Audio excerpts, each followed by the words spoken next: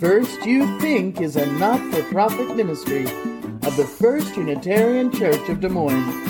Support us at ucdsm.org today.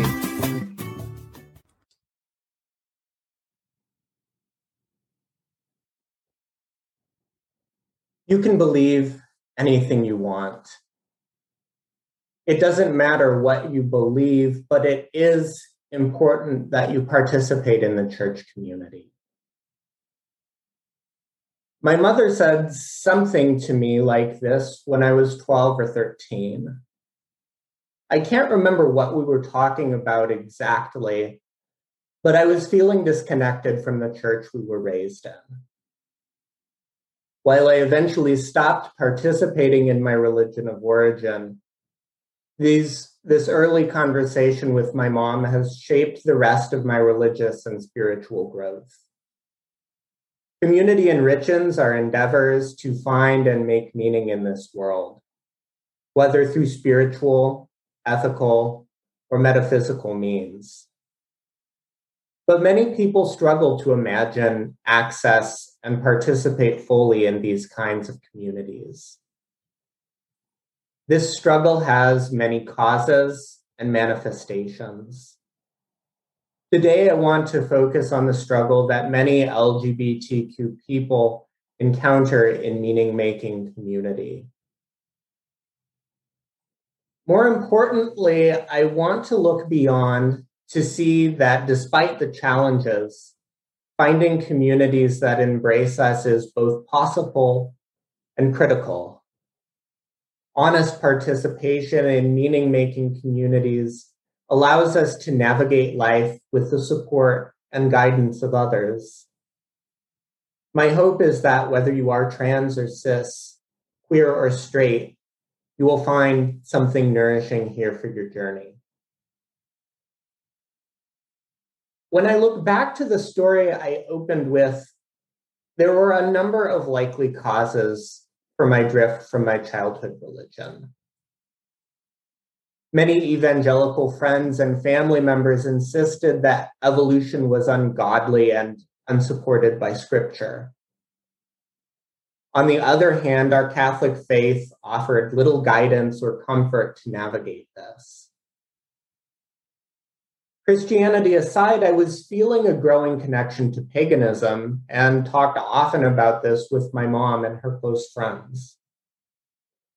But there was another growing cause that I kept quiet and to myself. I was queer. To be fair, our faith was not the only, or even the most immediate reason I didn't feel safe or supported to be open about my queerness.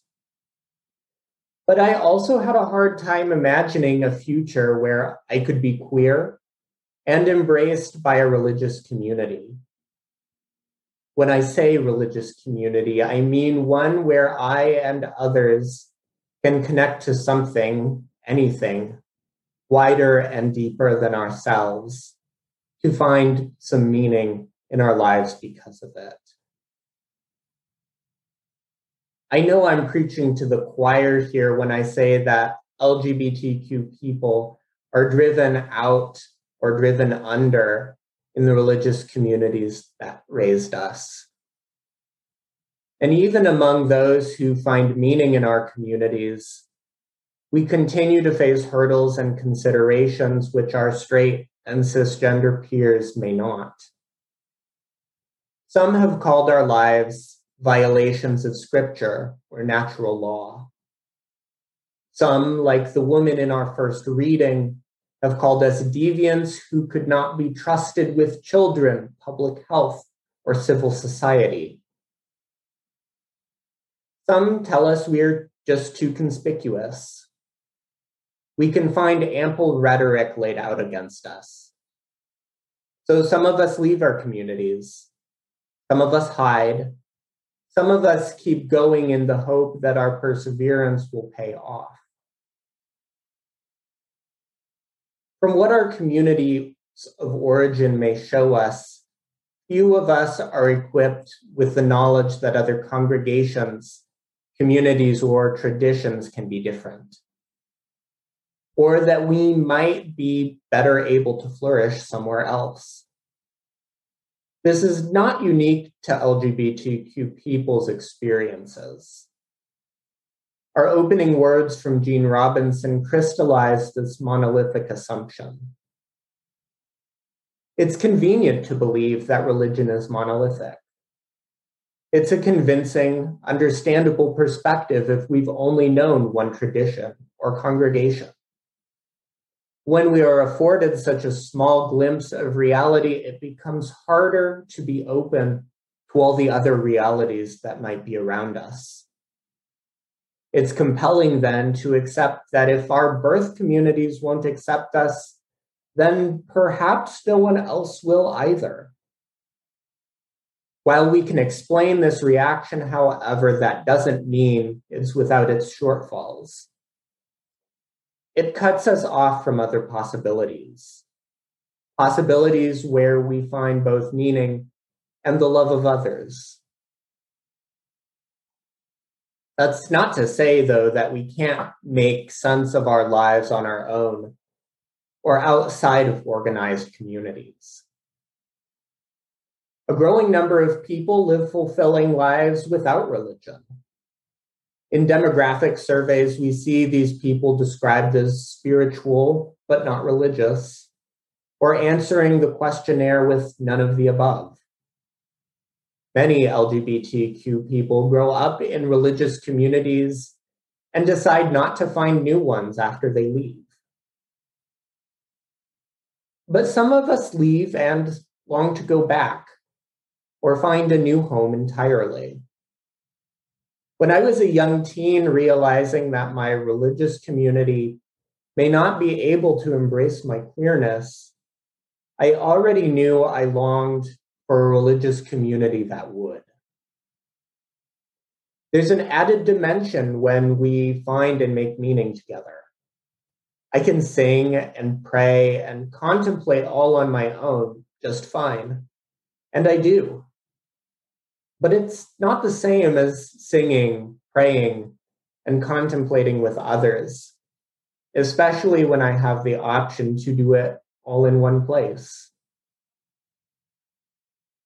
And maybe most importantly, there is only so much growing I can do on my own. I've grown in communities like this one in ways I could not have all by myself. Robinson reminds us that religion is never monolithic. He calls it a living, breathing organism. A religion, a community of meaning, is the sum of all of its influences borne out through all of its participants.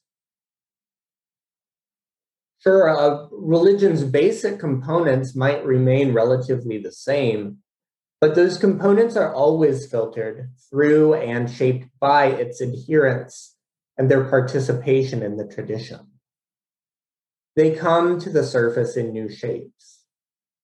A religion may be built around a stable structure, but the rest of its parts are always moving. This idea is abstract until we acknowledge that we are the participants practicing and reassessing and reimagining our community's foundational sources. Later in his piece, Robinson discusses the ways that lesbian and gay Christians pushed back against the prevailing homophobia in their denominations to assert that they belonged just as much as their heterosexual peers did. In his words, ancient texts were not discarded, but rather declared misunderstood. And those texts that had long been thought to be obvious in their meaning were questioned. Because many of these people were our sons and daughters, mothers and fathers, classmates and co-workers. We could neither dismiss them nor the claims they were making. And often it felt like chaos. And then, over time, after much wrestling, a new worldview and a new religious understanding emerged. This recounting shows how the basic components of these traditions are cast into new light when LGBTQ participants demand that their lived experiences be taken into consideration. Particularly alongside activism and consciousness raising in broader society, LGBTQ people have worked to assert and cultivate their places in meaning-making communities. This process creates healthier, more affirming communities, not just for queer and trans people, but for everyone.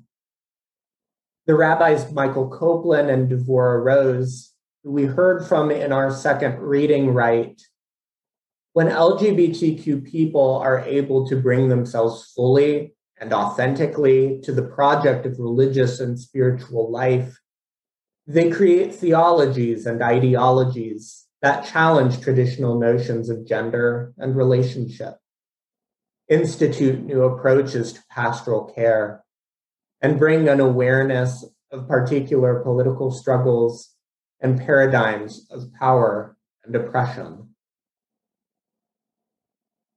As our first reading showed us, however, this process isn't always copacetic.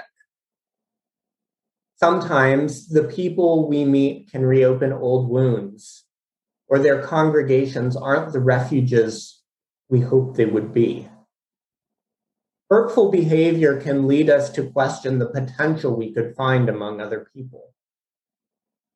But as Gail Geisenhainer writes, when we covenant to walk together through all that life brings, it means that when things get ugly, we don't walk away. Oh, how we may want to walk away, but our covenants call us to abide and work things through. To participate in religious community is a commitment. It is a commitment to be aware of other people's mistakes and their ability to cause harm, but also to be open to their capacity to make amends. It is a commitment to trust that no matter what happens, our desire to be together, to make meaning together, will see us through. This takes a willingness to sift out what is worth leaving for and what is worth staying for. A meaning-making community is important, not just in order to make sense of our lives, but to do so in the company of others. Even at its best, though, being in community is never easy and sometimes painful. Yet in spite of that pain and difficulty, we and our communities always carry the potential to continue growing. We create communities by participating in them. Meaning-making communities, like any other, are dynamic. I hope you take that away with you this morning. There are many other dimensions to this conversation that we can't cram into a 15-minute sermon. This conversation hasn't accounted for healing from the hurt religion can create.